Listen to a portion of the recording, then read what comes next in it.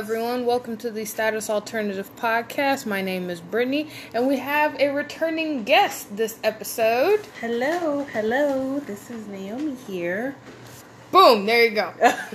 So on this episode, we're going to be talking about the most recent, video game movies. We're going to be talking about some DC movies, some Marvel movies, and we're going to be talking about Resident Evil 8. Yes. So, first things first. Let's dive right into it. What are your thoughts on Mortal Kombat? Well, Mortal Kombat. I know, right? I'm sorry. I think my expectations were already high because of the movie in the past. Mm-hmm. So I'm thinking it's going to be a little bit like that. I mean, it was exactly the same. However, what's his name? What's his name? Chung Lee? What's his name? The other guy? The guy that I didn't like? Are you talking about Cole Young? Or are you talking about, what's that dude's name? I can't think of his name. It's not Kung Lao. No. What's that dude's name? Liu Kang. Yeah. Liu Kang. I was expecting him to be a little bit more bulkier. I just did not like him. I did not.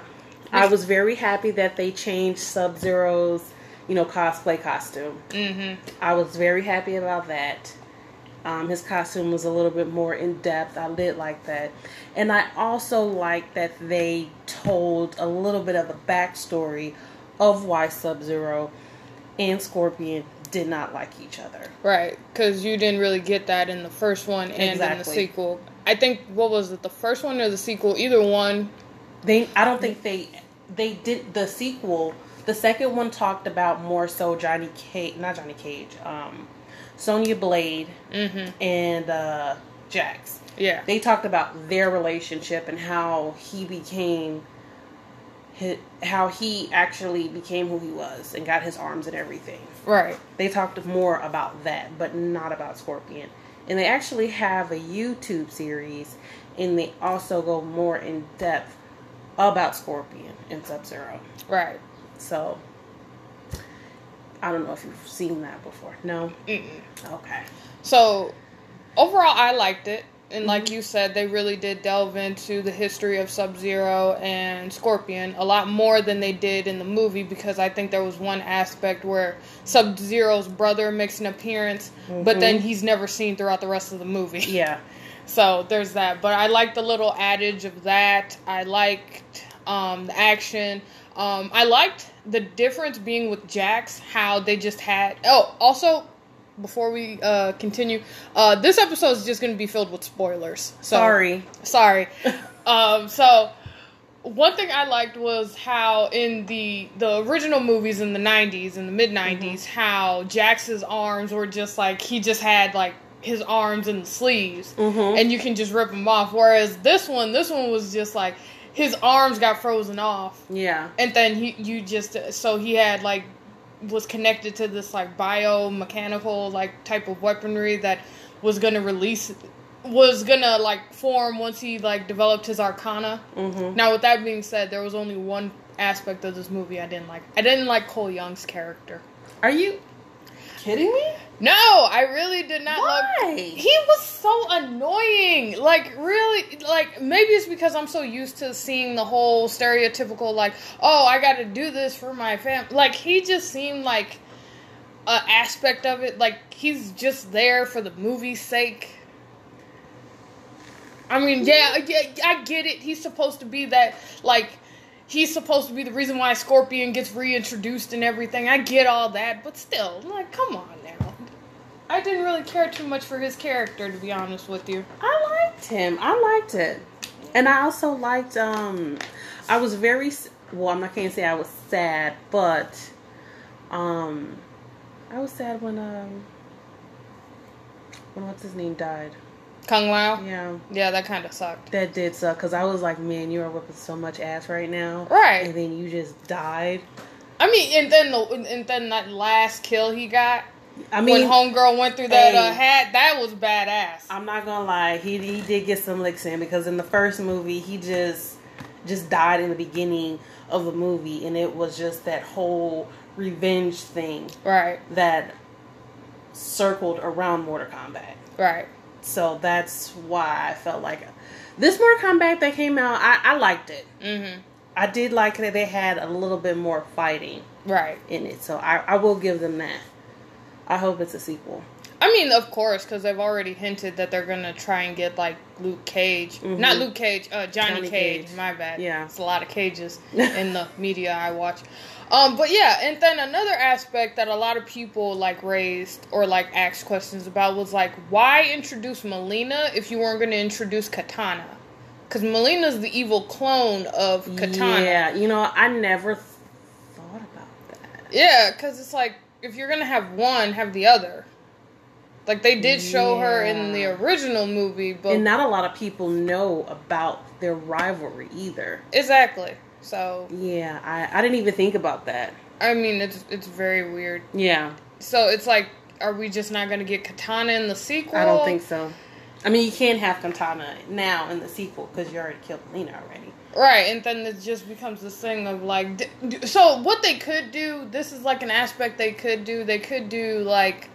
Oh, like, didn't we see you before when you were working with, like, what is it? Shang Tsung? Mm-hmm. Yeah. And then they'll be like, no, and then she'll be like, no, that was my evil twin, blah, blah, blah. Or whatever. But you can tell the difference between them two, though. Exactly, because of the mouth and everything. But, you know, I don't know. I hope they figure that out, because that's going to be a little bit difficult to pull off without Katana in it. Right. Because she was also a main character in the previous Mortal Kombat. She's like one of the...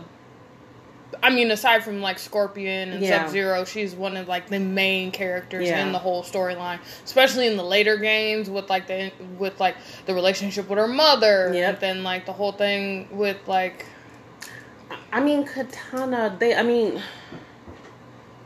really... Her mom really just pushed her out there. Right. To be honest, yeah. But Mileena, I think she was pretty much striving for that attention, if you ask me. Getting out of the shadow and everything, excuse me. So I think that I wish Mileena didn't die. That would have been a good story also, the second one. Or just have them as a backstory. Right. But... the way they are making it for the second one, it just seems like they're just going to go out there and try and recruit Johnny Cage. Mm-hmm. And then that leaves that open. Yeah, but then I'm thinking, who else are you really going to have in Mortal Kombat? But then you also have to understand people who don't know Mortal Kombat like that. Right. Because I'll be one to say this. My introduction is the video games, but when it came to the video games coming out, me and my brothers were more into Tekken than we were like Street Fighter or Mortal Kombat. Yeah. I was the complete opposite. I mean, it's there. It's kind of like how I think with, like, when it comes to, like, anime and Americans, it's either Dragon Ball Z, One Piece, or Naruto. So it's either one of those main three, but I digress. And speaking of, like, them going after, like, Johnny Cage, it just totally dawned on me. Have you seen, like, the new Power Rangers movie that came out, like, in 2017? Yeah. Okay. So... they decided to... First off, what did you think about it? It wasn't bad. Okay. I did not have high expectations for that, but it was pretty good. Okay. So, I liked it. I really did. My only biggest thing was the way they did Goldar. Because if you remember, Goldar was just one of the henchmen for Rita Repulsa. He was just the lion's head and the gold, and then they just made it seem like, they totally retconned her backstory as like, she's not this ancient evil. She was like, she's a former Power Ranger that went rogue. Goldar is not one of her henchmen. He's like this ancient mythical form of destruction or whatever. But the thing that really disappointed me was the fact that, one, they're not going to redo it, so there's not going to be a sequel. They're going to... Yeah, and they're going to recast everyone. Which is good. I mean, I didn't mind the Power Rangers. I did not mind it, and I also did not mind the people that played them. Right. Because I feel like certain people have to play certain roles, in my opinion. You just can't get anybody to play roles like that. Right. Can they keep up? Because Power Rangers, they were more acrobatic. Yeah. They were more that you have to have somebody who's in that, not field, but at least a little some flexible. Type of physical. Yeah, right. Physical awareness with that.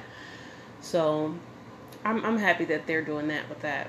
The thing that really, like, kind of made me angry till this day was the fact you're not going to see, they were hinting at the sequel by the end, and you're not going to see Tommy Oliver. Because remember, the teacher was like, Tommy Oliver, and then it's just like, they're not going to do it. They're not going to do it. And I'm like, you bastards, how dare you take this from me? It wasn't that bad of a movie. It wasn't. It really wasn't. So I don't understand the hate. But and then, honestly, I felt like they properly just put everything together. How they got their powers and everything else. It may not have been 100% true of it, but I feel like the movie overall was well explained. Right. Well detailed. They didn't overdo it. Right. And they executed it perfectly, in my opinion. Exactly. So I don't see why they should bring that director and the producers and everyone who worked on the movie, redo it all over again. Not over again, but at least do a sequel. Right. And then I like the little adage of Anna Johnson and Jason David Frank. That was a pretty good. That brought me to tears. I was like, that was good. Because you know what they could do with that? They could do, like, in the sequel, my thought process was, we're going to introduce Tommy Oliver, and then it's just going to be like Tommy Oliver Jr. or whatever. Or something like that along those lines. It would be pretty fucking cool, in my opinion. Alright, so moving on from, like, that adage of Power Rangers and Mortal Kombat, we're going to go into the Zack Snyder Justice League cut. Oh, yeah. I gotta say, and I said this before. 4 hours and 2 minutes. Right. I said this to you. I said this to Jason. The 2017 Justice League was what fans wanted. The Zack Snyder cut Justice League was what fans needed. Mm-hmm.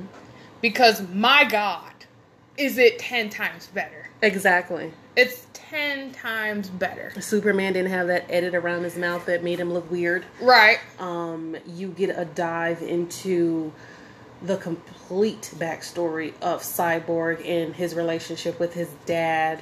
And you find out exactly what happened to him and why he became Cyborg. Mm-hmm.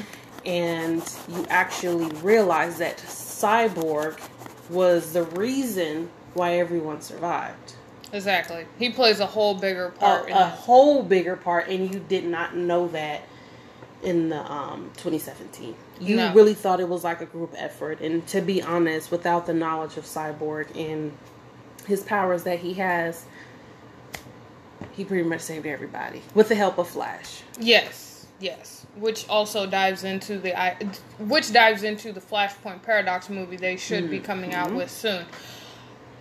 So, as you know, I was very hesitant because, like, at first I thought, because I heard from Jason, like, I thought this was going to be like, I thought they were going to, like, split it up into episodes. I thought this was going to be a TV series. It turns out it's just a whole 4-hour movie. And I will admit, like, as soon as you mentioned, or, like, as soon as I found out it's 4 hours, I'm like, God damn, this is a work shift. Yeah.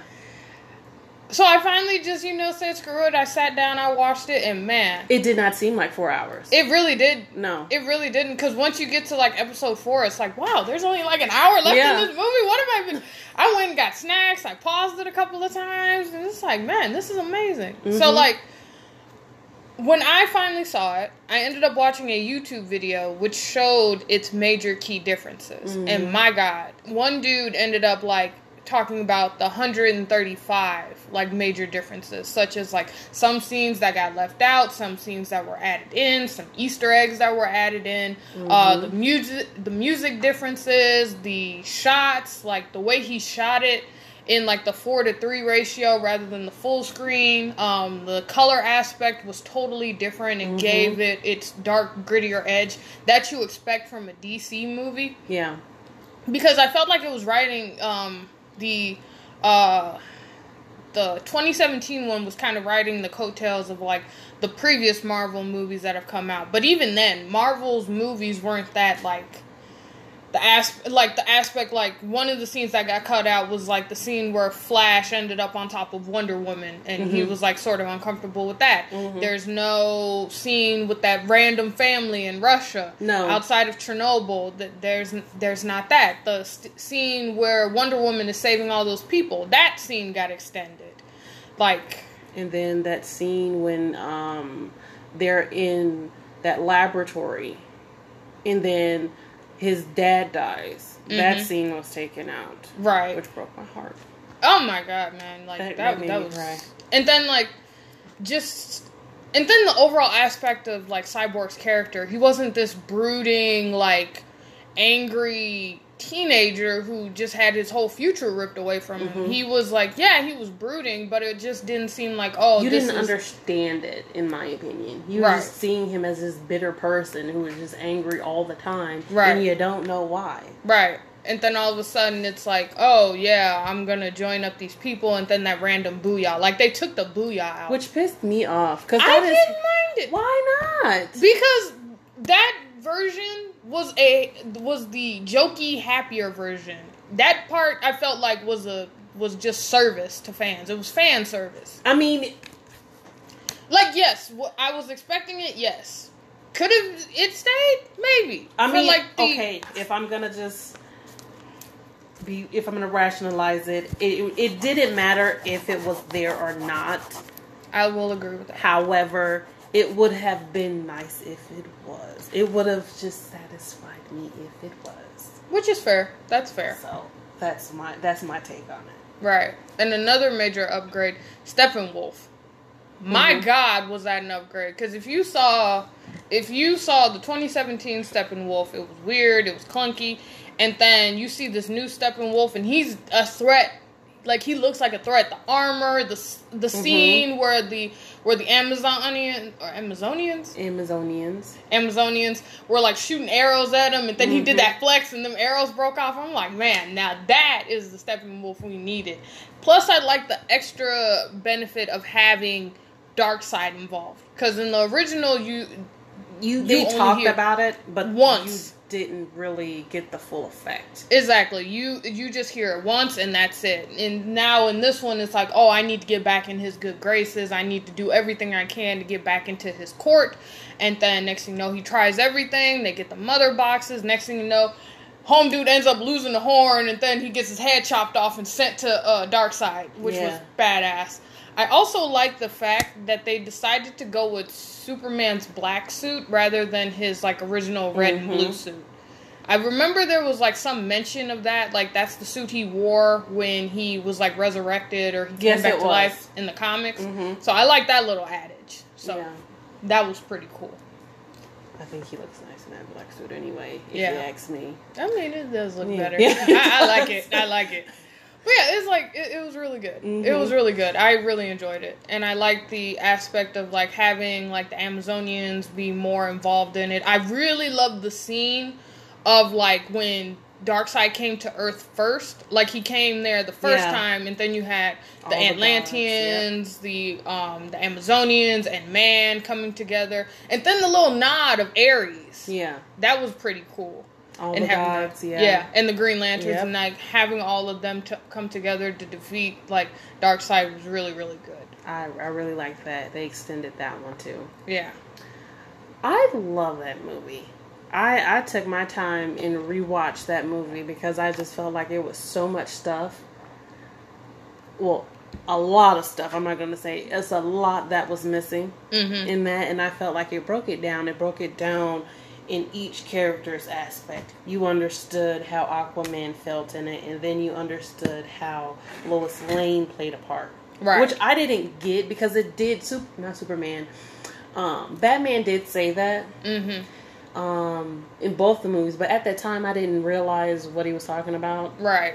But I thought it was more so like if something were to happen to her when they were fighting, what's that other monster? When Superman died? What was that thing? Doomsday? Yeah. I thought he was talking more so about Doomsday than the actual, the future or whatever that could possibly happen with that. Right.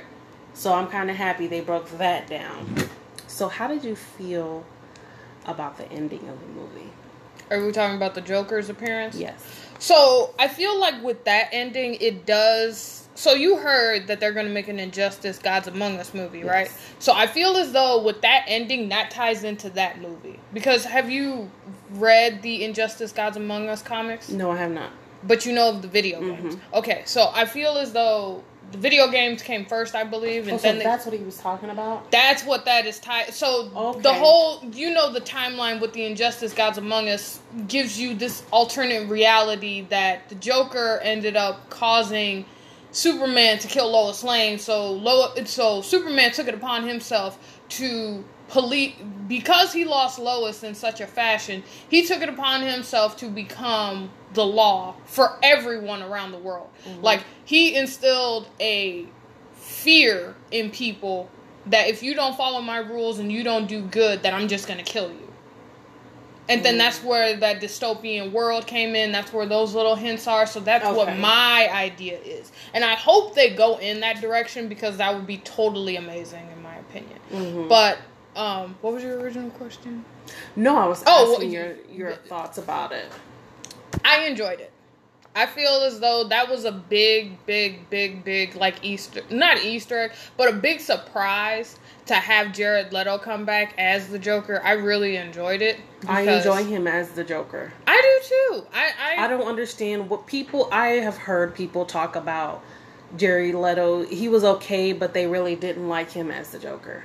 I didn't understand. I didn't either. Even in Suicide Squad, I thought he was awesome. Right. I wish he would have had more screen time. So speaking of Suicide Squad, have you heard like this word of like release the Ayer cut? No. So I think this dude's name is David Ayer, the director of Suicide Squad. He had a totally reworked version of Suicide Squad. His version was kind of going to be, I believe, similar to like Zack Snyder's version, in a way, but it seemed like a more serious tone. But because of the studios and how Deadpool 2 came out and how Deadpool was doing so well, they decided to make it a little bit goofier rather than like have it a serious touch. So with the success of Release the Snyder Cut, they're trying to have a Release the Ayer Cut, which is his original version of Suicide Squad, which I'd be interested to see. Yeah. Because I think it flows better, because I don't know about you, but Zack Snyder's version of DC is so much more like concise. It's realistic. It's true to the comics, and it's a lot more grittier, and it blends well with DC's tone, in my opinion. Yeah. Rather than them trying to, hey, we're gonna be like Marvel, and the colors are gonna pop. You're gonna love these characters. It's like, no, just do your own thing. Just be in your own lane. Yeah. So I really did enjoy that aspect of it. I'm not gonna lie. It's still a little bit weird seeing Jesse Eisenberg as Lex Luthor, but I do enjoy it. He does bring a flair to it. Yeah, because he's smart, but he's a psychopath. And I feel like he brings that. Yes. He's weird. Right. Lex Luthor is weird, but he's freaking smart. And he plays chess, not checkers. Right. So that's his mindset of everything. I didn't mind him. No. I did not. And then I really like Joe Manganiello coming back as Deathstroke. Like, now that's another scene they changed. Because I remember in the original one they were hinting at the Legion of Doom, but in this one it's like he's telling him, "Hey, you want to get to Batman? Go for Bruce Wayne." I really like that. That was a very good aspect. And then the ending was good. I also like how they tied in that Harry Lennox was a Martian Manhunter. I was just about to say that. I like how they introduced Martian Man. That was dope. I loved it. It was like, it's confirmed. Harry Lennox, who is the best person you can get to play Martian Manhunter. The guy's got the voice. He's got the look. I'm for it. Yeah. I'm here for it. Yeah. And then that totally blew me. That sort of just was like, man, I like popped when I saw him, and he was like outside like Lois's like house, and I'm like, oh my god, they got it's true, it's confirmed, it's confirmed. Oh my god, my little geeky heart just was like, yeah. But yes, if you haven't seen Zack Snyder's Justice League, I highly recommend. Also, I just wanted to get into like 2 small things. I really loved how when you get to the end, he put For Autumn for his daughter. And I did not know that. Yeah. So if those of you who don't know, once you get to the end of the movie, it says For Autumn. Autumn is Autumn Snyder, Zack Snyder's daughter, who committed suicide during when he was filming the movie, and that's the reason why he couldn't stay on to direct it. So, and I liked how, remember when he went to go pick up the Flash, and there's that billboard that says "You Are Not Alone," I think. It was for the suicide help hotline. So I like how he snuck that in there. So that was very touching, and that was very lovely, because you see the movie does detail that idea of loss and loneliness, especially for like the Flash, how they, rather than make him a quirky, goofy character, they made him a character that was like sympathetic and socially awkward with that whole introduction with Iris West, which I really enjoyed. And that was good. Is he going to be back? Because I know he had like that little scandal. So I'm not is he coming back to be Flash? Yes, he is. Okay. Yeah, he's coming back. It's confirmed. Now, I recently heard that Warner Brothers was not going to introduce Cyborg into the Flashpoint Paradox movie, which I think is freaking stupid. Because, you know, they have that love-hate relationship, and it's funny. Right. And you think, because he plays a major part in it, that he would be involved in it. Yes. We shall see. We shall see. You know, never say never. Maybe if the fans try hard enough, because the fans do try hard enough. Because, trust me, after all this word of, like, release the Snyder Cut, release the Snyder Cut, release that damn Snyder Cut, they released it, so the fans will go hard. I hope so, because, I mean, you get a little joke between them two. That's funny. Exactly. I actually do like them together. Exactly. So, moving on, like we said, go see it. If you haven't seen it, it's on HBO Max. Please go see it, because it's so much better. And then if you want, watch the 2017 version, and then watch the one that recently came out, the 2021 version, and tell us what are some major differences that you saw, some major differences that you enjoyed. Yep. Let me know in a voice message, or you can just message me on Tumblr, Instagram, whatever, Twitter. Alright, so, moving on, we're going to talk about a movie that you always pretend to spit on the floor for, New Mutants. Oh god, here we go. She's done it again, Alright, so, you want to retell the people out there your biggest beef with the New Mutants. Okay. So I rewatched New Mutants yesterday. And I wish they had a little bit more action. Granted, they did talk a lot in the beginning, because you do have to know everyone's backstory. I get it. Right. I get it. However, you don't know what's really going on towards what's going on and what's her name? What's her name? Danny. Yeah, you don't know her power until towards the end of the movie. Right. So it's like, okay, what's going on? What's going on? You have these mutants in this house, trying to figure out why are they the only mutants, may I say, in the house. What's going on with that? Then you sit here and you have the doctor. What's her issue? What's going on with her? I feel like they could have gave a little bit more. Overall, the movie was good. Okay, I'm going to calm down a little bit. The movie was good. I wish it did have more action. I felt like I'm so used to the X-Men movies where they have a little bit of action and then they talk, and a little bit of action and then they talk, and then afterwards, towards like the end of the movie, you have the big fight.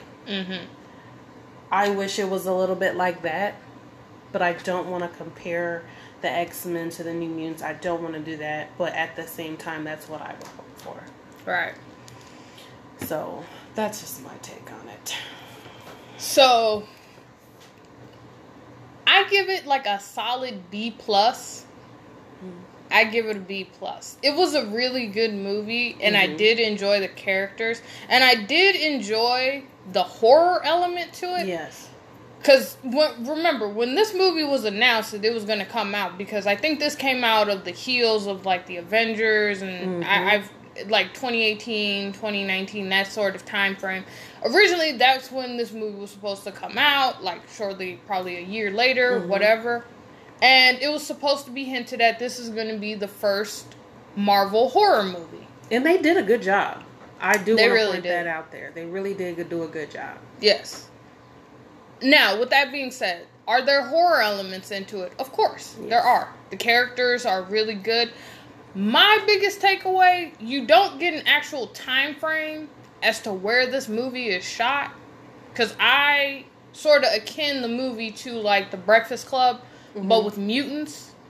Yeah, I can see that. Yeah, because it's like the 5 misfit kids and the one, like, authority figure, they're stuck in this room. It's kind of shot like that. Yeah. And I do enjoy, like, all of the characters. I enjoy Rain. Rain was, like, an amazing character. I enjoyed Ileana's, like, backstory. Sam was, like, a really solid dude who was just, like, really trying to figure out what went wrong and everything. You know, a lot of these characters, because they're all, like, they seemingly look all between the age of, like, 16 to, like, 22, 23. So, around there, yeah. So, it's, like, it's really interesting. And I love the aspect of all 5 of them coming from different backgrounds. Like, Danny being Native American, Rain being Scottish, Ileana being Russian, Sam being an American from the South, like Kentucky.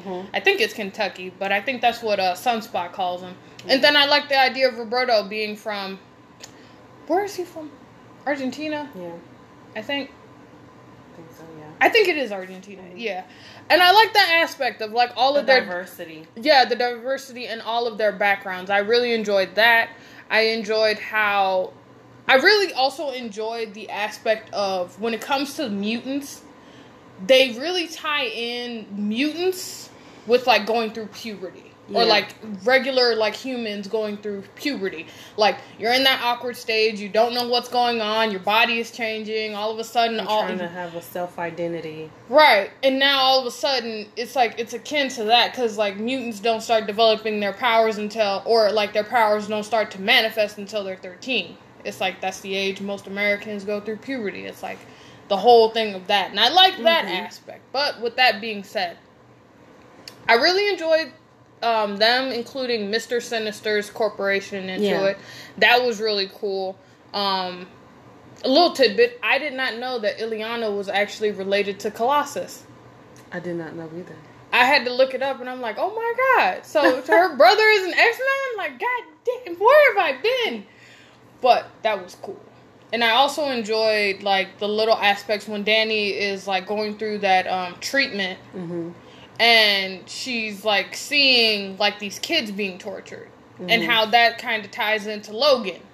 With all the kids in the Weapon X program and all that going on. Especially with, like, X-23 running around. And how she met up with all those kids. Okay, so is that before or after Logan died? See, that I don't know. See, in the movies, after Logan dies, that's when X-23 meets up with all those kids. Like, so towards the end of the movie. Okay, so that must be somewhere in the middle of that. Okay. Yeah. And that was my question. I didn't know. Yeah. So, I want to say that happened afterwards, because when X-23 eventually does meet up with all those kids, they've broken out of the facility, and there's, like, nobody there, I think, because I think all those kids ended up rebelling and killing everyone. Yeah. So, that was the thing. But, you know, overall... I wish I would have got a definitive, like, time frame for when all this stuff was happening. Because, you know, that element of Ileana being Colossus' sister. So what time frame is this? Like, is this during the Deadpool, like, time frame? When Deadpool is, like, trying to be recruited by Colossus and the Negasonic Teenage Warhead? Is that where this is happening? But I do... a sequel, or how... I don't think they're gonna... No. Well, No, because, like, they said this was going to be the last X-Men movie of the franchise. Because I think this is the last X-Men movie they have before, I think after Marvel or Disney, I think it's Disney, ended up buying Fox. Okay. So I think they're just going to reboot everything. I do want them to keep on the original characters because they're all really young. Yeah. And you could do something with that because you could just get the kids from Logan, you can get the kids from the New Mutants, and then just bring them all together, and then they just finally end up going to Professor Xavier's or whatever. Mm-hmm. You know, have Deadpool kind of tie into that if there's that connection. But, you know, it's kind of like, where do we go from here? After, that's what I'm saying, yeah. Yeah. But overall, I did enjoy the movie. I thought it was really good. Some aspects of it were, like, hit or miss, kind of. But, you know, I enjoyed it overall. I thought it was really good. It was good. Yeah. It was good. I didn't mind it. Could it have been better? Of course. Yeah. But with all the recuts, the reshoots, and the delays, you better be happy it wasn't in developmental hell for long, and we got what we got. Yeah. Because, you know, it could have just not been released at all, and then next thing you know, it's like Gambit. You know, my take on that, they should have had the dude from Logan to play Gambit. No disrespect to Channing Tatum. I think he is a beautiful man. He is a very attractive man. Yes, most definitely. But I don't think that's his role. You prefer the Gambit from X-Men Origins Wolverine. Exactly. Okay. I think in that little segment he sold me. Mm-hmm. Plus, he does have, like, the body shape down, too. Exactly. And on top of that, he had that whole, I wouldn't say charisma, but he did have that whole little flair about him. Mm-hmm. When he was speaking to Logan. Right. I liked it. Man, he's cute, too, so. Which is a win-win. Yeah. Alright, moving right along. Next we're going to talk about Wonder Woman 1984. Loved it. Loved it, loved it, loved it. Everything about it. I have no complaints. I have one. I have one. Count on you to be the devil's advocate. Maybe two. Okay. I don't think that movie needed to be 2 hours Yes, it long. did. Because you're talking about... Wait a minute. Go ahead. Wait a minute. Go ahead. So you're talking about the stone. Right. What is that stone? Right. If I could be wrong, but didn't they talk about the stone in the Wonder Woman, the first one? No? No. Okay, so we don't know what the stone is. So you have to do a backstory. Not even a backstory. You have to talk about what the stone is.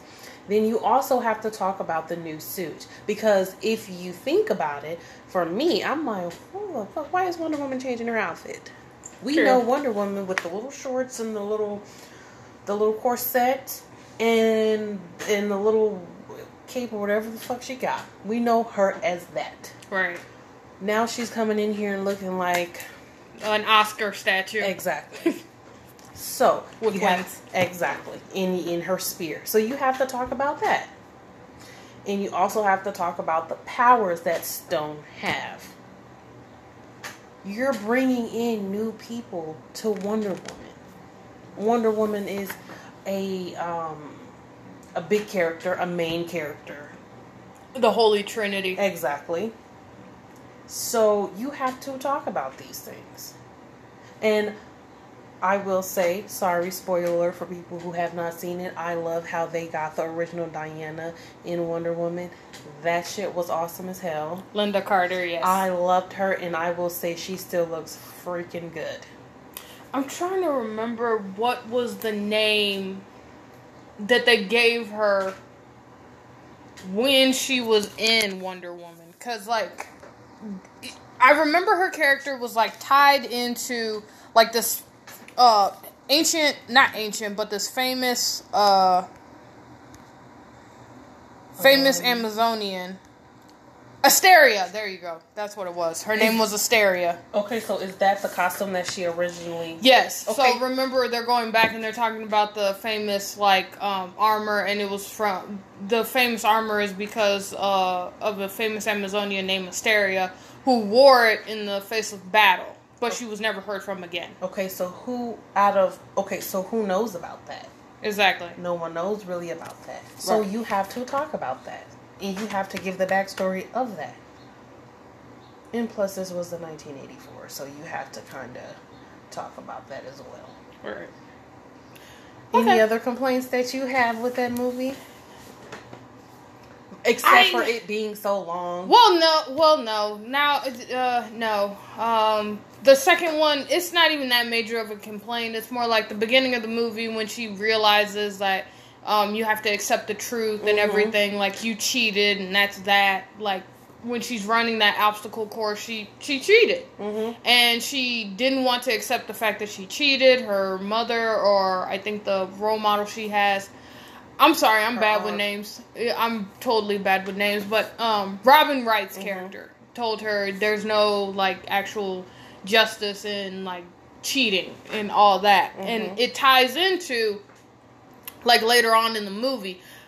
At the time, I just didn't understand why that whole scene needed to be added in it.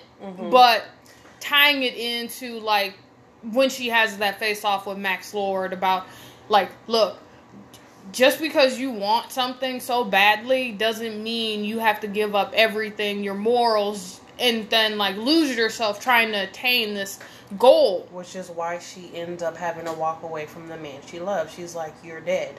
Right. I can't, because she actually was just like, well, fuck everything else. I have you here. We can build a life since you're here. Yeah, but and the whole world was going to shit. Right. Because, and I get it, since it was 1984, they did have to introduce the whole aspects of the Cold War and everything. I just... I don't know. I think because it was set during that time frame, I didn't really think it needed to be that added. Because it's you got to tie in the whole thing with the truth. You got to tie in, the stuff that was going on in 1984. Tying that in just, added to the minutes of this movie. Which probably was one of the reasons. You're more so trying to bring logic to the movie. Exactly. And they're trying to show you reason behind the actions that's being taken. Logic and reason are two different things. Logic is short, reasoning is more detailed and... extensive. Yes, perfect word.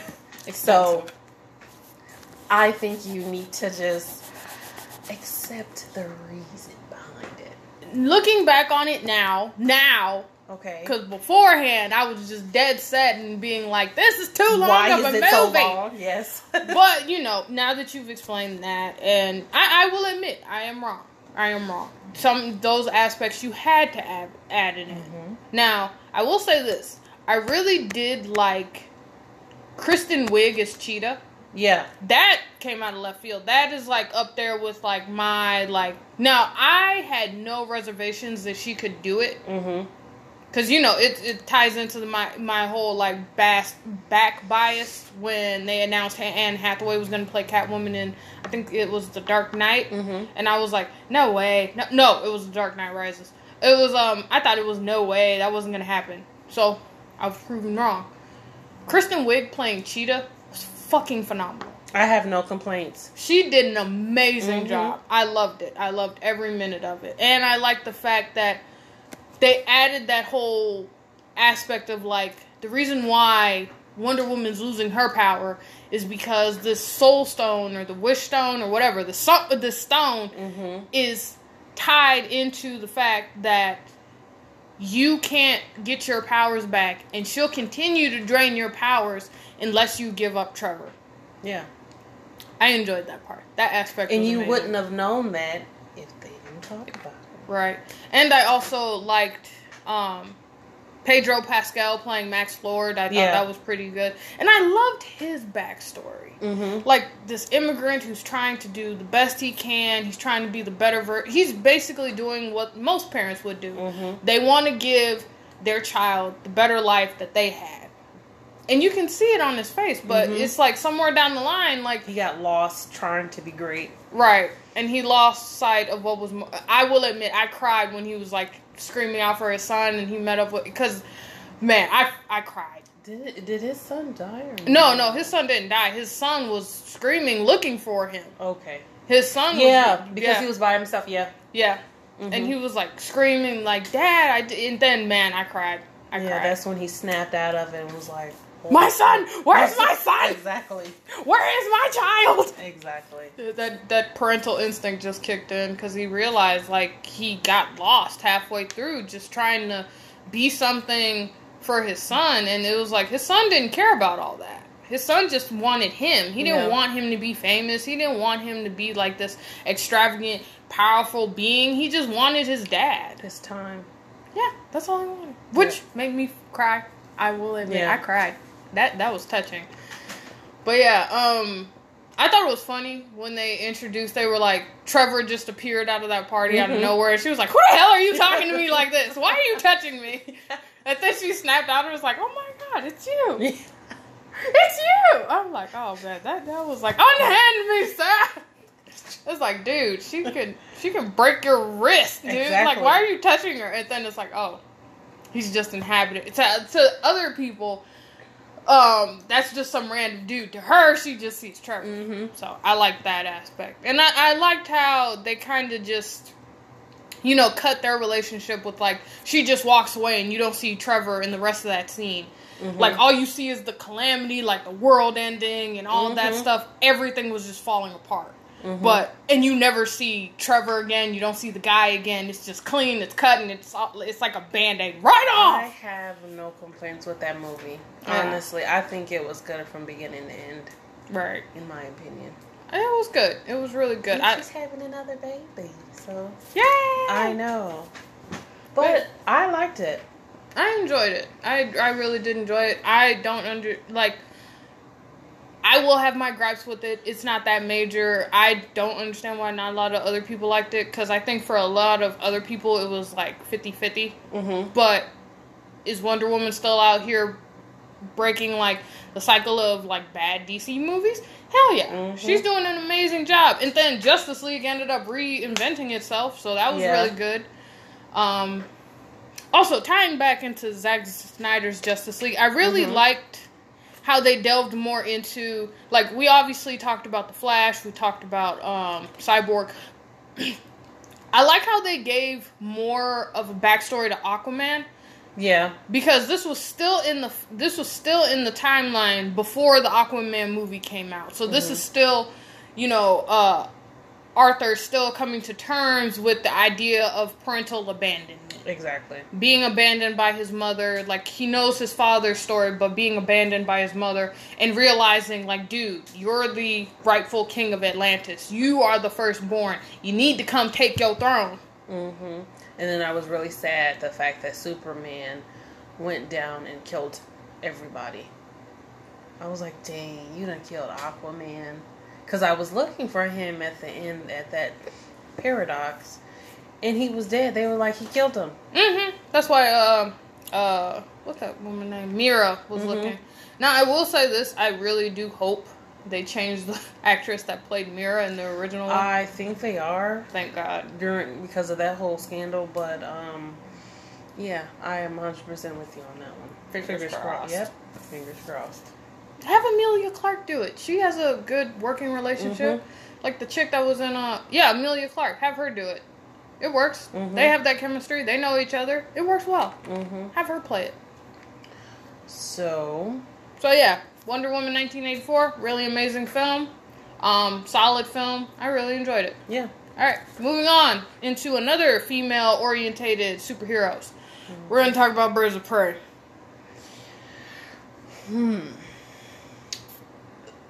Certain characters I wish was not in that movie. I'm not going to lie. I agree with you. The detective, I love her as an actress. I love Rosie Perez. I do. I really do, and I think she's an amazing person. But I get the whole, I deserve to be... Seasoned detective deserves to... Like, you're always getting... And, like, I get it. But you didn't need to be there. You really didn't. Your part, I felt like her part was overly extended in that movie. Right. She could have played that, but did she really have to be a part of their whole little woman group? I just felt like, no, not really. All you really had to do was arrest, what's her name? Harley? Yeah, arrest Harley and then keep it going.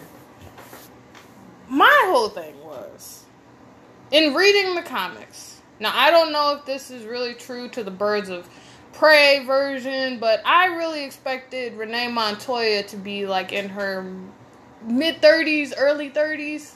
I wasn't really expecting Renee Montoya to be like in her like in her 40s, like late 50s. Like maybe it's just an age thing with me, but you know, her overall character, like I get the undertones of the movie where it's like female empowerment. You know, I do get it. It's there. But I expected like the age difference to be different. Because everyone else is up there. Well, yeah, kind of younger. Well, no, her character in the comics always gave off the vibe of like, yeah, I've been doing this for like 10 years, but I'm in my 30s doing this. Like, it always gave that vibe off to me. Like, you're disgruntled, but... And then I think also missing the aspect of having Jim Gordon there was also like out of the box. But Jim Gordon really didn't have to be in that movie. No, I'm just saying, like, that's what my association, because once again, I'm coming at it from the mindset of a fan who's into the comic books. And my previous, like, familiarity with it was like, yeah, it's like, yes, she's like in her 30s, her early 30s, or like her mid 30s. I was expecting that. But, you know, I digress. But that's not even my biggest grudge with this film. What is it? My biggest grudge with this film is the way they portrayed Cassandra Cain. They got the race right. They got that right. But her backstory... How dare you? I felt so... Because Cassandra Cain is not a pickpocket. You reduced the story, the backstory of Cassandra Cain to a pickpocket. A child pickpocketer. No. She is a child. Because Cassandra Cain's backstory is complicated, to say the least. It's very complicated. Because she is an orphan. I mean, for Christ's sakes. I mean, you're the daughter of David Cain, and I believe her mother is Lady Shiva. Yeah. Yeah, so Lady Shiva. So you have that backstory. And she was basically trained as a killer. She was like X-23, but like, she can, yeah. She's the daughter of the assassins David Cain and Lady Shiva. And it's like,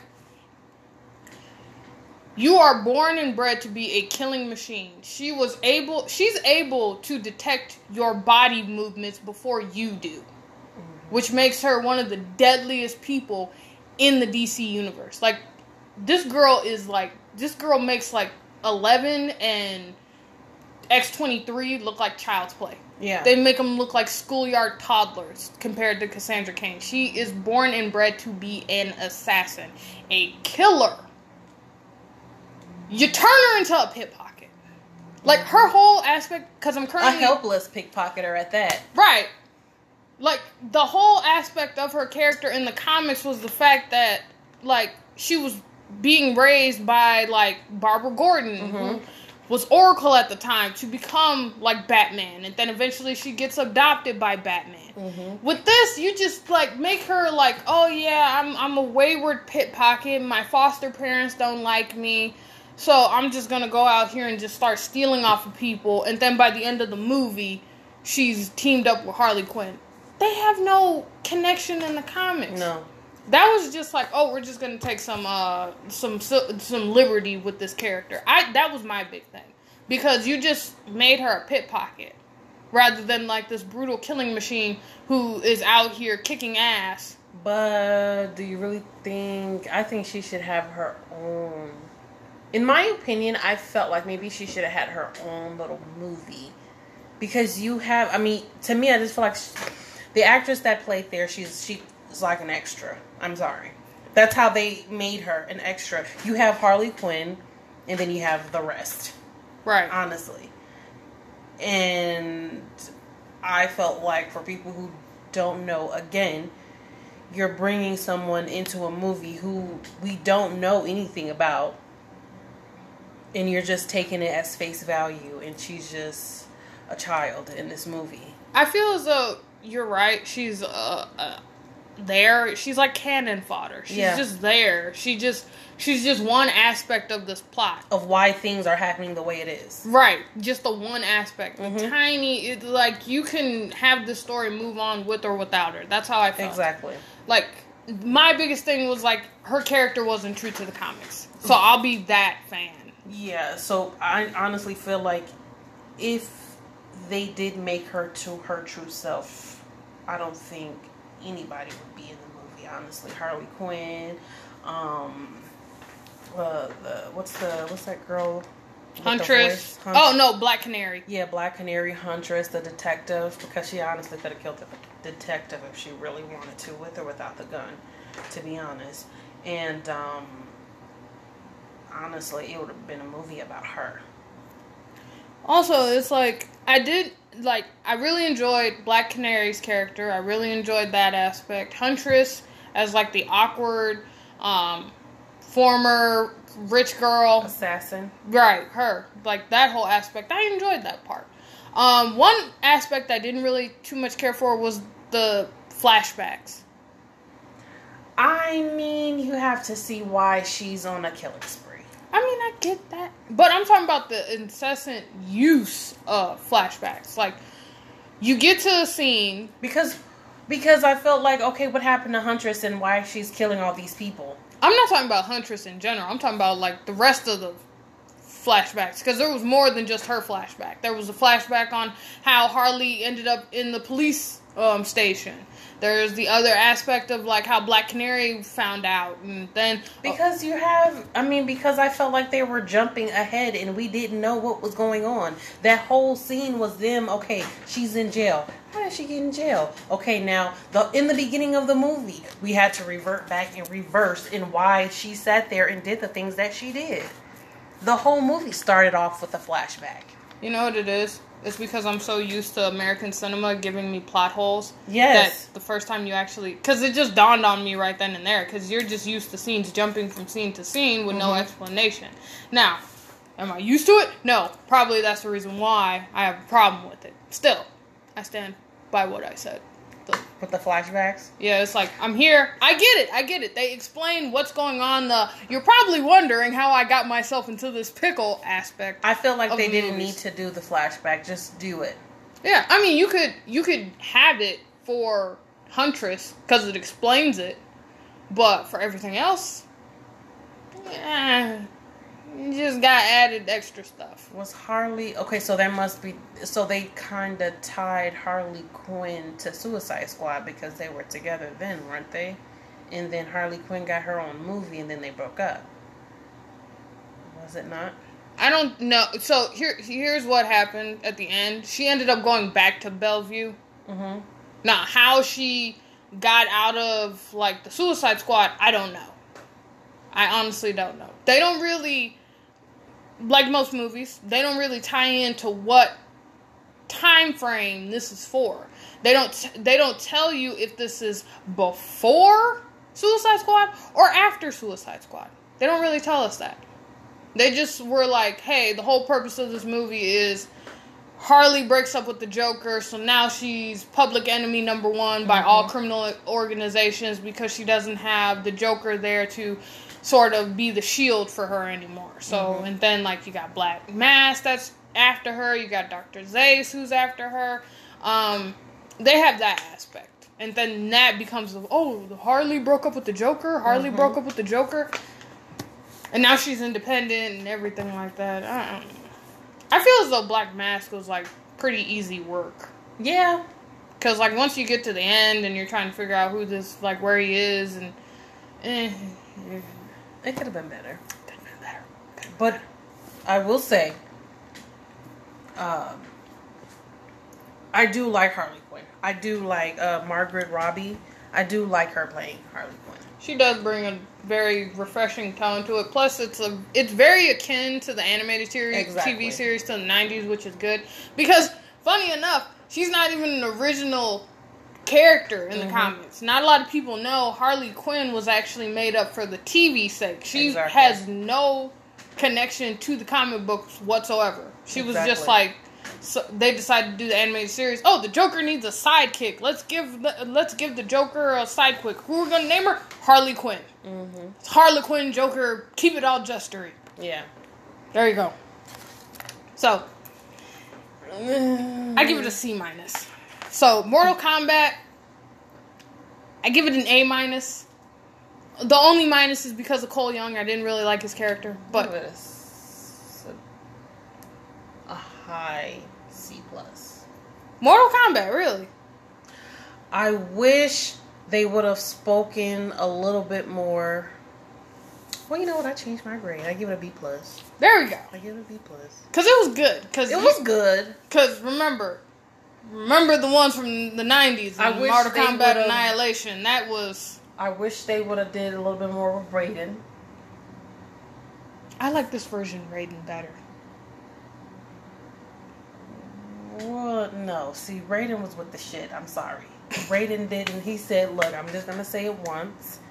If you're going to not do what I ask, respectfully, then I'm going to have to kick your ass. No, I meant like the varying actors from the original to this one. Yeah, but this actor, this person who played Raiden, he was just like, okay, we're not going to do this here. This is a sacred place, blah, blah, blah. And he kept just trying to be the peacemaker. No, he was just trying to follow the rules of Mortal Kombat. But he was also being a peacemaker. Like, I'm not going to do this. We're not going to do this here. We have somewhere to do this. Raiden would have kicked his ass. I'm sorry. Okay. Zack Snyder's Justice League, I give it an A++. Because, my God, it was I have no amazing. complaints. New Mutants, I give it a B+. I think I said that already. I give it a B+. Wonder Woman 1984, I give it an A+. I give it an A. Birds of Prey, I give it a C. I give it a C. Now we're going to talk about... I totally forgot. We were going to jump into Resident Evil 8, but I totally forgot. Mm-hmm. We're going to talk about Army of the Dead. Oh, my God. Oh, my God. Do you want to start this, or am I? You can start it. I have a few things that was wrong with that movie. One, you have zombies. I'm used to the regular zombies that are just walking, flesh-eating zombies. Mm-hmm. Brain dead. All they want to do is just eat on human flesh. Right. You have regular zombies, and then you have the zombies who are intelligent. Mm-hmm. I'm not used to that. Then you have the king of all zombies. Okay? Mm-hmm. And then you have the queen. Mm-hmm. She's pregnant. What are we doing with that? That's one. Exactly. Two, you really don't know the real backstory between Batista and his daughter until toward the end of the movie. Because it does say, Batista, his wife, died because she was a zombie and she was banging on the door where his daughter, they both were married, their daughter in the bathroom, and the mother, who was a zombie, was trying to eat her. So he ended up killing her to save his daughter. Mm-hmm. So he ends up going somewhere else.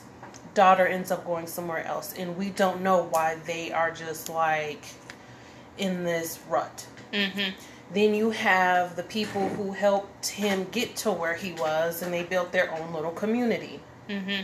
But then you meet this guy who was telling him about this whole elaborate plan scheme of getting money, and they would end up splitting it in half, but realizing it was for a whole different purpose. Okay. My thing is, okay, you have, what's his name? Omari Hardwick's character. Vanderho. Yes. I do like him. But towards the end of the movie, you're like, okay, he didn't get bit. He did not get bit. The character what's his name? What is his name? The safecracker? No, yeah, what's his name? Dieter. We're gonna call him by that because his first name is a little hard to pronounce. Ludwig. Wig or Wick? Ludwig Dieter. Okay, so he actually saved him from getting bitten. He was on a plane. He has a bite mark. Right. Not only that, he pushed him in the safe. Right. How did he escape? Exactly. The damn plot holes, I tell you. Like, Jesus, like, my whole thing was, the movie was hit or miss. Like, you got aspects of it. I'm trying to find aspects of the movie I actually like, but I'm gonna be honest with you. All the characters were annoying. Theo Rossi's character was like an ass. Like, I mean, ass as in a bit, like, just disgusting, rapey, creepy ass. Just, ugh. Yeah. It just makes your skin crawl. Yeah, he ended up getting bit, then dying. I'm just. What's her name? Gita. I will say she dumb. She's so dumb. How was she dumb? I get it. You trying to get money for your kids, but goddamn, you risking your life to go over there, and you have no formal training whatsoever. She did. Gita, the woman that was stuck in that hotel that was gonna get turned into a zombie because they all got captured. Okay, we're talking about two different people. Because Gita was the mother of them two kids. I'm trying to say Chambers. That's the girl I'm talking about. Which one? Chambers. Oh yeah, that's the blonde. She wasn't blonde. Chambers was the girl that got bitten. She ended up blowing herself up to have everyone else. Her. The girl that was with the dude who was on YouTube killing people. Yeah. I will say, she was gonna win. Oh, not win, but she was gonna survive. Had it not been for Martin's character. Yeah. That dude was a piece of shit. And that's why he died the way he did. Yeah, eaten by a goddamn were-tiger. Not were-tiger, but a zombie tiger. Yeah. Which is weird. I mean, it wasn't that weird. It was. I mean, I haven't seen that on The Walking Dead. So I'm just like, Walking Dead, we done seen everything. Right. But that's new. Okay. Maybe that's one of the whole new, what's those, advanced zombies or whatever you want to call it. I mean, if you think about it, the idea that they were transporting this zombie, like, they were transporting this zombie or whatever this creature. Super zombie. Right, that was highly intelligent, was like, okay, yeah, we're just gonna, I mean, that's not far-fetched. I mean, I get it, but. They were trying to make a super soldier. Aren't they all?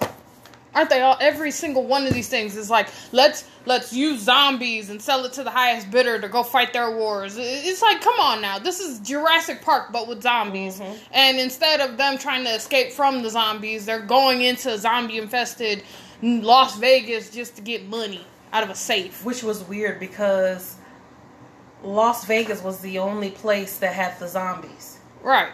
Everywhere else was fine. No, because when I guess the government was like realizing these major, like these people attacking people in the streets, I guess they noticed that and then decided to block off all of Las Vegas from the outside world. Hence why when Vanderho got bit and he's on that plane, it became such a big deal because nobody else on that planet was affected. Okay, but they still didn't say how he got bit. Right, that plot hole. They didn't say how he got out because that safe is like, once you close it, in my thinking, once you close a safe like that automatically locks back up. Right, because the way Dieter made it sound was like this was an impossible safe to break open. Exactly. So if it's an impossible safe to break open, 9 times out of 10 when it comes to a safe like that, if you close it, it's going to lock back up. So it's like, one, how did he get out? Two, when he did get that thing, when the safe closed on him, it was dark as shit in that room. And he was the only person that was out of there. So how did he get bit? Right. And then the thing about that is, okay, when they dropped the nuke onto Las Vegas, how is that? I mean, is that like you kill the top zombie and the rest of them die? Or right. How did that work? Because you're always going to assume when it comes to those monster things, like when it comes to like vampires or werewolves, yes. If you kill the main one that caused you to be infected, you'll be fine. But with this, it's like, where in between this time frame did he manage to get bit? Yeah. Because when they were struggling on that plane, not plane, but helicopter, and they were fighting, in what time frame did homeboy get bit? And he actually, they dropped the nuke down before he even got out of the safe. Right. So it's like, how the fuck did he get bit? In that arm, it wasn't even on his wrist where he was about to bite him at. Right. It was on his shoulder. Right. And underneath, so you wouldn't see it. So he had to lift up his shirt to see it. I'm like, where is this happening at? It's just, I just didn't like it. Did you make this movie and didn't think people were going to pay attention to that? Or did you just put that bite mark there and then it's just going to... You know what's sad? The same person... This is a Zack Snyder movie. He directed this movie. What? Yes. No. Yes. So it's like... What the fuck? You get Justice League and then you get this. It's like, come on now, man. You're better than this. Why are there so many plot holes? Why do I not like any of these characters? Why is this movie so long and the only good minutes is like after Maria gets her neck snapped? Exactly. And then it's like, I didn't come here for the money. I came here for you. A love story, a love little plot there too, and it's you don't get any hints of that whatsoever in this movie. Because it's like, it's pretty much... I mean, but you kind of do, because it's like, what's your real reason in going? Because at the end of the day, she didn't want to go to begin with. She was kind of happy with her life and what she was doing, fixing cars. And then he said, please, please, do it for me. And then she did it. So you kind of get you got a little soft spot there. All right, I'll give you that. But goddamn, really? You wait until the last 30 minutes of this movie, and once she confesses her love for him, she gets her neck snapped. But you can kind of see it in the movie how she was all up on him. Come on. I probably wasn't paying attention because I was so bored. I wasn't bored. I was disappointed. I was bored. I didn't know he made that movie. I was bored. And yes, he did. I was bored. Well, everybody got their one fuck up. I'll give them that one fuck up. Yeah, there's a lot of people out there with like questionable movies they came out with, but and it's on Netflix, so. Mm-hmm. I mean, they got their money's worth, but I was like, I follow Simon Miller, who's part of What Culture. He was like, man, this is basically Dave Bautista playing Ray Phoenix. Not Ray Phoenix. I'm thinking of the wrestler. No, it's Marcus Phoenix from Gears of War. Shut up. Hey, I don't know. I know what Gears of War is, but I'm not too familiar with the game play of it. But it is what it is. But and then I didn't like the whole like. I get it. There is that initial awkwardness when he was with his daughter. And she was like, I thought you hated me and you were just going to continue to hate me. Like, and then she was like, I didn't hate you because you killed my mom. I hated you because you just left. Mm-hmm. And I did appreciate how they added that aspect of, like, she said something snarky and it hurt his feelings. And then he was like, well, okay, whatever, forget this. Mm-hmm. Like, I like that initial reaction because it seems more realistic. Because you're not going to, like, forgive this person outright after they done abandoned you. Mm-hmm. So you're not going to have that initial, like, when you get towards the end, when they finally have that heart-to-heart moment. Mm-hmm. So, I like that aspect. And I also like the aspect of them, like, Vanderholt introducing that whole idea that maybe they're stuck in this loop of, like, always dying. I thought they were going to dive a little bit into that aspect, because that seemed a lot more interesting than it really did than the entire movie, if I say so myself. But I agree. I thought they were going to talk about that which I was like, ooh, okay. My antenna started perking up. Mm-hmm. And honestly, another thing that I like when that guy got, toyed with by that zombie tiger, I thought that was pretty funny. I'm sorry. You got the most gruesome kill out of this whole movie. It's amazing. I'd rather get bit up by zombies than to sit here and get scratched up. And then toyed with. Exactly. And then got his whole face bit off. Yeah. Like, so you felt that first bite. Mm-hmm. That's the... He died what you would definitely call a slow, painful death. Yeah. Because that thing scratched him all to hell, ripped him to shreds. Ripped his ribs up. And then just was like, yumps. And just, man. So, I thought that was pretty funny. But yeah, that's my thing about that one. Okay. But yeah, it's that was more interesting. And I gotta say, I was more interested in the zombies than I was everybody else. Because that whole intricate aspect you introduced of like the queen and her being pregnant, I'm like you said, it's like, so how highly intelligent are these zombies that they're able to reproduce? And then you understand who's the king. And who's the queen. Exactly. Now, I had a theory going into this movie. Now, remember in the beginning when they all got into that car wreck and you had that married couple that caused all this shit, right?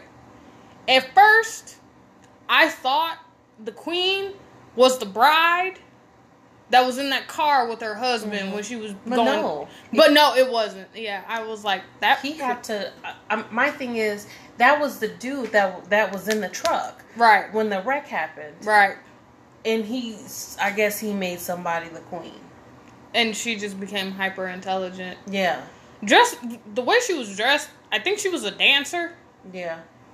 But yes, she was, because remember when they were running and he was like somewhere in the background chasing one of them? Mm-hmm. Yeah. So she has that background, but that's my aspect of the whole entire movie. I'd give that movie like a C-. I'm giving. I want to be. I'm gonna be generous because I liked the zombies. I liked a C-. The little innocence in that little intricate story that they were like, maybe we're all, because I really did enjoy the fact that all the characters, that the corpses were all wearing the same clothes they were wearing. So I like that little aspect, which is why I'm giving it a C-. Overall, if they didn't have that, I would just give it a D. You know what? I'm gonna give it a D. I'm sorry. Because I felt like if you would have talked about that, you would have opened a whole new realm. And I felt like you would have had your viewers a little bit more engaged than to sit here and us being here with those zombies. And then on top of that, you sat there and Omari was going up and down the stair, up and down the elevator, getting zombies. And I'm just like, I thought that was pretty funny. I'm not going to lie about that. But I just felt like it could have been a little bit more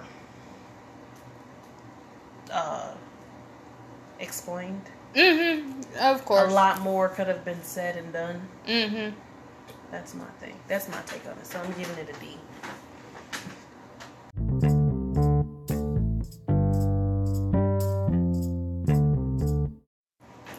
Okay, so I told you before this podcast was going to start, I'm naming this episode Talking Movies with Ethel and Scotty. Yep. Now, those who may not know, me and Naomi are co-workers. If you haven't listened to our previous episode where I interviewed Naomi about her experiences with anime, comics, wrestling, and like not so much hard rock and heavy metal music, but we're co-workers. Yes. I'm not going to say where we work. Yes. So, with that being said, we have a nickname for each other. More like you gave me this nickname. Yes. You want to give the origins real quick of our nickname? Well, our origin, Brittany, you're Scotty, and I'm Ethel. Because we argue like an old married couple. Always. And it's funny because most people think that we're sisters in real life, and we're not. We're not related by any family member or anything like that. But you would think, because we are so close and our minds are similar when it comes to our thinking and what we say, it is a little similar. they think we are just an old married couple going back and forth. Pretty much. And we say the most craziest things to each other. It's funny to us, but to other people, you'll be like, why are you arguing so, like, what is, like, do you really like each other? It's like, every time, it's like, I told you, the tags need to do this. It's like, what? Don't you talk to me like that. Every and time. It's in public. And it's in public. All the time. In front of people. It's never, when we're by ourselves. It's in front of people. Also, we'd like to shout out, or we'd like to shout out one of our honorary members, Adam, who we call Eugene. Yeah. Eugene. So, the adventures of Eugene, Scotty, and Ethel. Man, that whole duo, man. Trio. Yeah. Yeah. That's fun. That's gonna... Hope you're doing well, Adam. Yeah. So, in that, we're gonna talk about Resident Evil 8. Yay. I just want to say this. When it comes to horror anything, I'm a huge fan of lore and backstory. Yes. The better the lore and the backstory, the better the product of horror, video games, movies, books, whatever you want to call it. Yep. When you have a solid backstory, I'm already intrigued. With that being said, Resident Evil 8 Village, it took the cake. Chef's kiss. Give it A++, 10, 15. I give it a 15, a 20 out of 10. Like, my God. Now, to give a bit of a background for me, I only know of, like, Resident Evil through, obviously, the video games and the movies. I have yet to see the movies, and I have yet to play the video games. Whoa. They're cute. They're cute. Here's the thing. The video games aren't even technically really tied it's not to at the all. movies. Not at all. Like, at all. Wait, it was in... Yeah, well... A little bit. A little bit. Because of the logo. Right. Umbrella. Yeah. For those who don't know. Right. It had that incorporated in all the games. However, Resident Evil 4 did kind of talk about it a little bit, and it did talk about the different zombies, and they did talk about the mutations of the zombies and everything, which was pretty good. And it was very good with the action. I have no complaints with that. Now, the Resident Evil Village, I felt like that gave me the best jump scares, in my opinion. Hell yeah. Was it Resident Evil 8? Now that scared the shit out of me. I played a little bit, and I have not played it since because I just got too scared, and I said, fuck this. Right. I love a good scary game. Do I want to play it? Absolutely not. Will I play it? Yes, if I have someone here with me because I am a chicken. Right. However, I will not play it alone, nor will I play it at night by myself. Right. Because I'm scared. But it was good.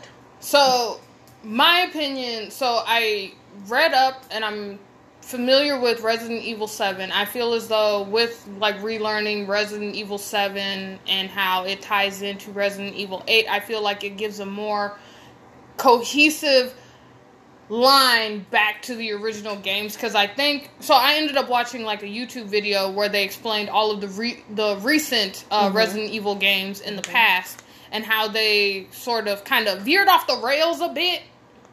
But Resident Evil 7 ties it back into, like, okay, we're getting back to the original story. Yeah. So Resident Evil 8 picks up immediately after where Resident Evil 7 left off.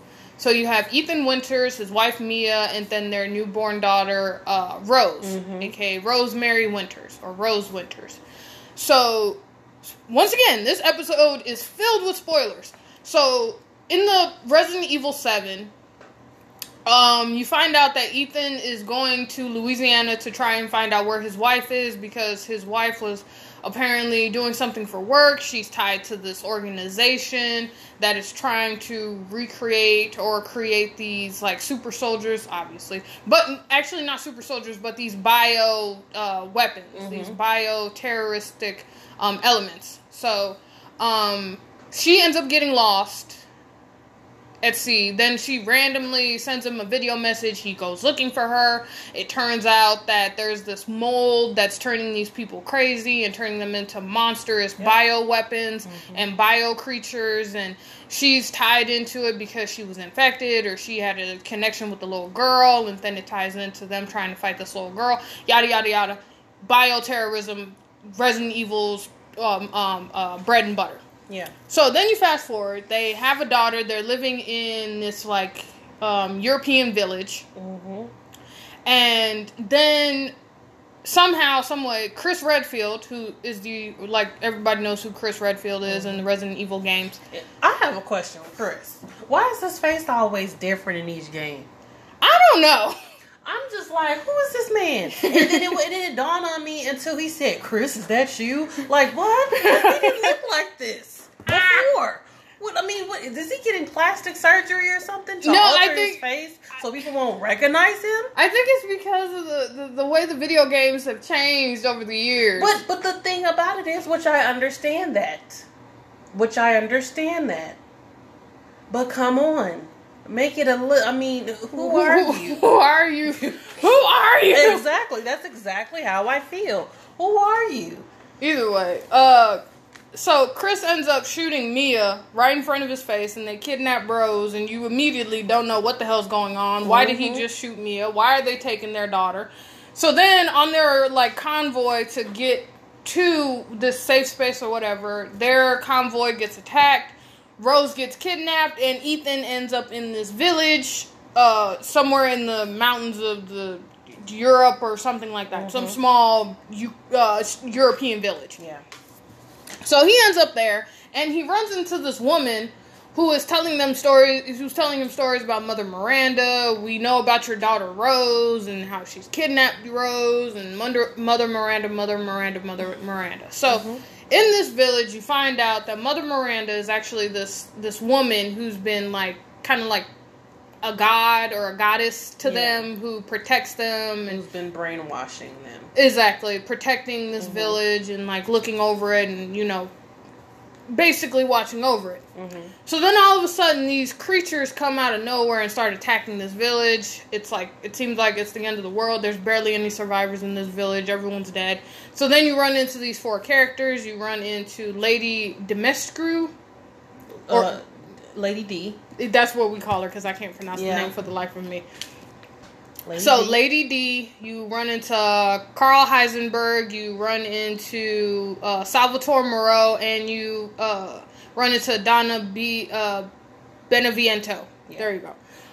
And it turns out all these characters are infected with this mold, or this megamycetes is what it's called, which is the foundation of these bioweapons. It's basically kind of like a fungus infecting all of these characters.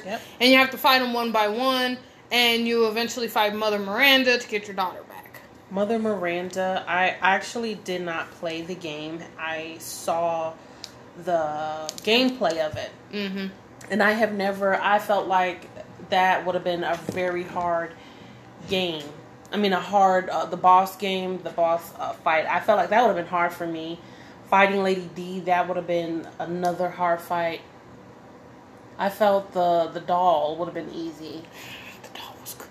I will say this. The doll aspect of it was the one part of that whole game that freaked me the fuck out. Because when you see that fetus in the basement, my God, that is nightmare fuel. Because that thing is wailing and crying and slithering and just nasty. It's crawling with its legs.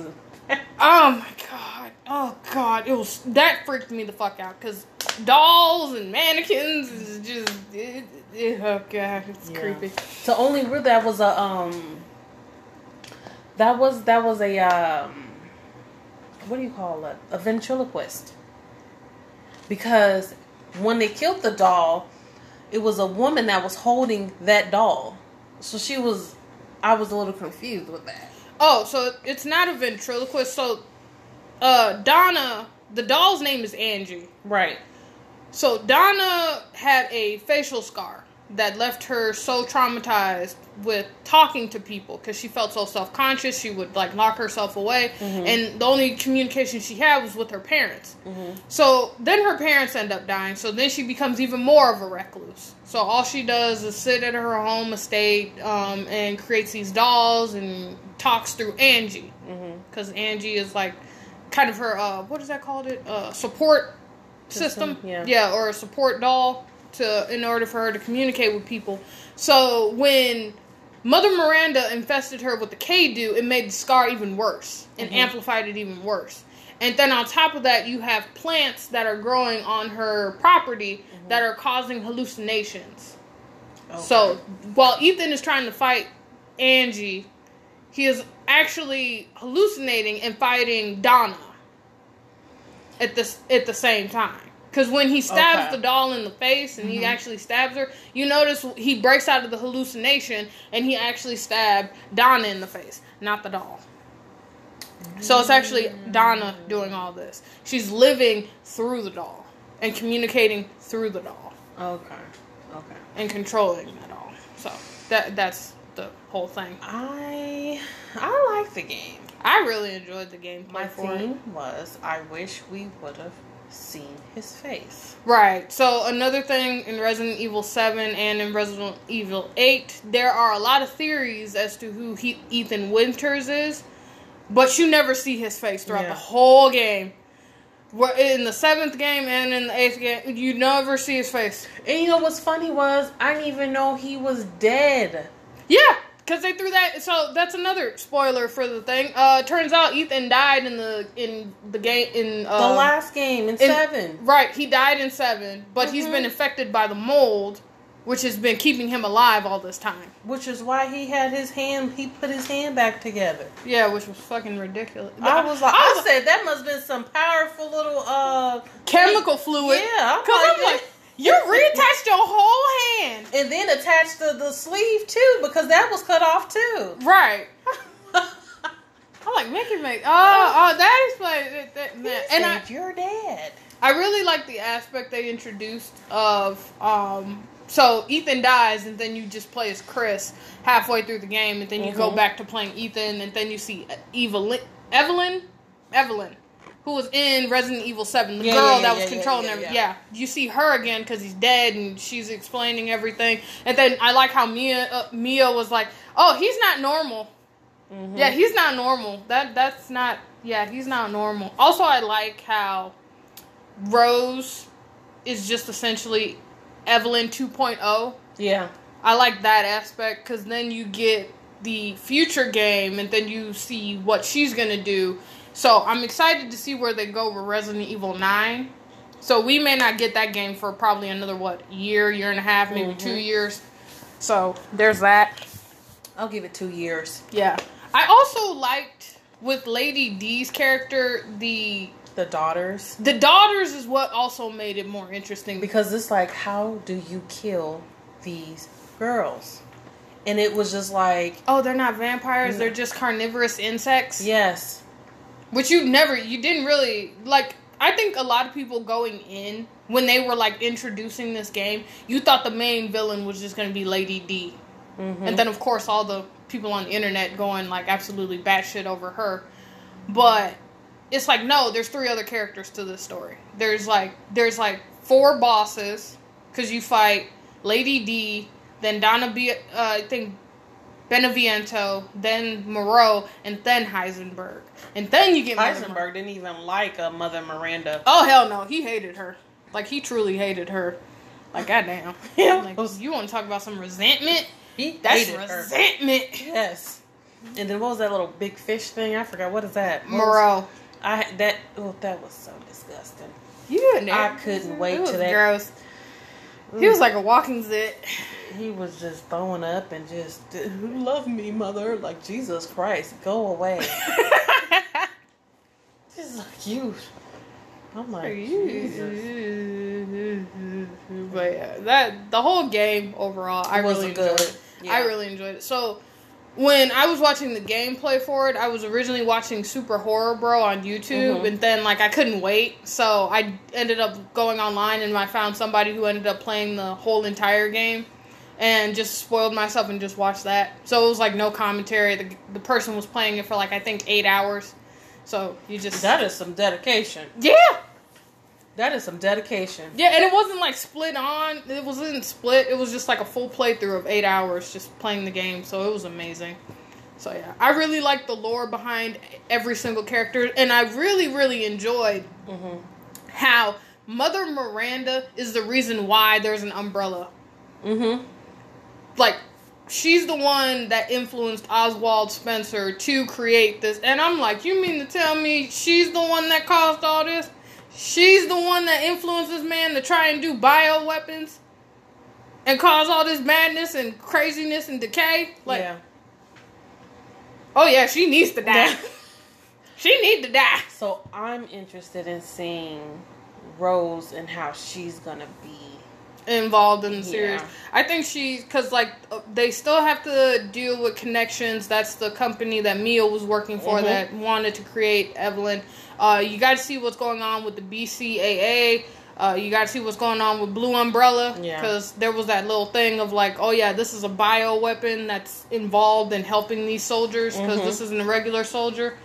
So, yeah, there's a lot. I'm waiting. Yeah. I'm highly anticipating this game. Yeah. I know they're not going to disappoint, so no, I'll patiently wait. Yeah, and I like how they got back on track with 7 and with 8. 8, because I remember people were talking about 6, and 6 was not good. Resident Evil 6 was just not good at all to people. Well, no, I can't even make it. I was trying to do like a little devil advocate, and I couldn't. It wasn't all that. So, but yeah, I give it an A+. So, yeah. One other thing before I let you go. You wanted to talk about Spiral. You know, the creators and the executive producers who did Spiral all did the Jigsaw movie. And I love the Saw movies. I love them all. And there are times I will rewatch it. My thing is the killing, the way they set the traps, the way you fall into the traps, the way you wake up and you're like, holy shit, where am I at? Right. What the hell is going on? Right. I don't know if you've seen Saw. So, I'm going to just give this to you to rant, because there's probably listeners who have seen the movie or are aware of the Saw movie. So, I'm going to just give this to you. No, I have not seen any of the Saw movies in its entirety. Okay. So, for me, I just felt like the whole Saw movies it was beautiful from beginning to end, because it was always a twist. Plus, it's very original, too. It was. Because you don't really see that many, like, torture movies. Yeah. Especially in American cinema, but go on. Yeah. I felt like it was really thought out. With the Spiral movie, I felt like it was very generic. I felt like it was very, you can easily get out those traps, or you can easily, find a way to help them, versus Jigsaw, like, you really got to think about what you're going to do. And I felt like Chris Rock, I don't know if that was his first role in being serious, a real serious role. I just did not like that. I didn't, because there was a scene when he was walking, when the captain did die. It was like zoomed into his face, and he made a face, and it almost looked like he was about to laugh. Like, I was just like, is he about to laugh, or what's going on here? And then, however, Samuel L. Jackson, whom I love, it was a twist, because you did kind of think that his father was behind all of it, but in actuality, his father was not behind any of the killings. And the way they did set up his father, I will say that was a good one. However, I felt like the whole setting them up and everything, I just didn't like it. I would give that movie a C-. Okay. I did not like it. Yeah. Because I will say this being someone who has recently, I've been saying this for like almost a year and a half now, but for those of you who don't know, I spent like a good 10 years avoiding horror movies. And it wasn't until like I got a little bit. I will explain it to you when we do the horror movies and thrillers and supernatural thrillers. But let's just say this: the Scream movie scared the shit out of me so bad when I was younger. Because mind you, this is like what? I'm like 11, 12, 13 probably watching these movies, and I have no idea what's going on. All I see is like a masked figure carrying a knife and stabbing people. I'm a little different. I was a bit of a psychopath, so I thought the shit was funny. I was terrified. I was just like, I was terrified. Did you get stabbed in the neck? So it's like, I thought it was funny, and I just thought like, it's very creative in how you think about different ways in killing people. Mm-hmm. That was the art of it, in my opinion, when I saw the Saw movies. That's right. Now, I will give credit. There's not a lot of movies out there that are willing to do the whole torture scenario and the moral compass. That I felt like was a much needed added thing that needed to be for the horror movie aspect before, what was it, found footage ended up having a resurgence in it. But I will say I do respect it for that. Now, with that being said, I will say this when it comes to like horror movies in general. Well, actually, let me go back, because I'm not going to lie, I lost my train of thought on where I was going with that. One of the one of the horror movies that came out, where I wasn't into horror movies, but I liked the marketing for one, was the Omen movie. When it came out, when they were going to do that. Remember how Which one? The one where they were marketing it for June 6, 2006. 666. I really thought, because I know of what 666, like number of the beast, all that. I really thought that was genius. That was like a once in a lifetime thing where you knew you had to deliver this movie. It was if you were going to use this date. How many people you know are smart enough in the horror movie genre to be like, we're going to release a movie June 6, 2006. 666. That was like a once in a lifetime opportunity, and I thought the marketing for that movie was amazing. So much so, I eventually have to watch that movie. Yeah, you do. What are you waiting on? Nothing. It just totally dawned on me. Have you seen Conjuring? Any of the Conjuring? I've seen the first Conjuring, and I've seen the first Insidious. Okay. I have to finish watching it. And I also want to... So, one of my friends on Facebook ended up showing the chronological timeline of all the Conjuring universe movies. Right. From The Nun all the way to The Devil Made Me Do It, from like the years. So, The Nun took place in 1952 all the way to when The Conjuring, The Devil Made Me Do It took place, which is like 2000, not 2000, but in the 1980s. So I want to watch all those movies based on the year they're set in, from like the 50s to the 60s, 70s, and 80s. Okay. So I want to watch it in that order, but I do want to watch it in the order of the movies. But I'm eventually going to watch it, because I do need to finish it. Because I feel like when I saw The Conjuring, it was good, but Insidious took it to a whole nother level. What do you mean? Is that a good thing or a bad thing? Good. Okay. Good. I thought Insidious was better than The Conjuring. Really? Yes. But I will rewatch it. I will rewatch it, because I really do want to rewatch it. What made you think that it was better than Conjuring? I think the writing, not the writing so much, because I know it's probably the same writer, but I feel like the story element caught me off guard. Plus, there's that little, like, cliffhanger at the end of the first one, where it's like, I think one of the parents goes missing or something happens at the end. And it leads into part 2. The medium ends up finding out what demon is actually captured. What's possessing the body, I should say. Yeah, so that little aspect of Insidious 2, I really enjoyed the cliffhanger on that, which makes you want to watch the second one. Because not a lot of movies that I've seen will capitalize off like, oh yeah, everything's great. There's we got you. There's an aspect of this movie. We got you. No, not everything is as it seems. I mean, Conjuring focused. I feel like Conjuring was pretty good. I mean, they focused on that individual family. Right. So I feel like at the end, it is either you're gonna just let this demon take over, or get rid of this demon. Right. Now, Insidious, you have a whole spirit realm who is trying to take over and take hold of this body. Mm-hmm. And who is trying to fight, not necessarily fight, but trying to rush for this actually empty vessel. Mm-hmm. That's what that is. And then you got like the demon itself through the red door who was actually take hold of that body. Right. That's my thing. I liked it. I did too. So I'm definitely gonna watch that actually today. Yeah, I feel I was gonna like read comics and listen to music, but I got the whole weekend. I'll probably watch both of those movies again and then try and like catch up on it and be refreshed. So eventually down the line we can talk about this because you and I have a lot of podcast episodes we're gonna be doing. Yeah, because I feel as though, like you said, since we have a similar mindset, but we also do have those differences.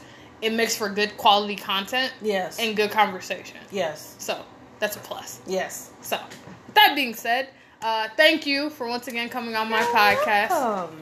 So, that is it, everyone. You can find me on Twitter at RollMartyrX. You can find me on Instagram at RollMartyrX. You can find me on Tumblr at RollMartyrX. Please do leave a voice message. I would love to hear all of your voice messages. Tell me about some ideas you would like me to do on another episode. Please rate and review where it's available on my podcast. And I will catch all of you on the next episode.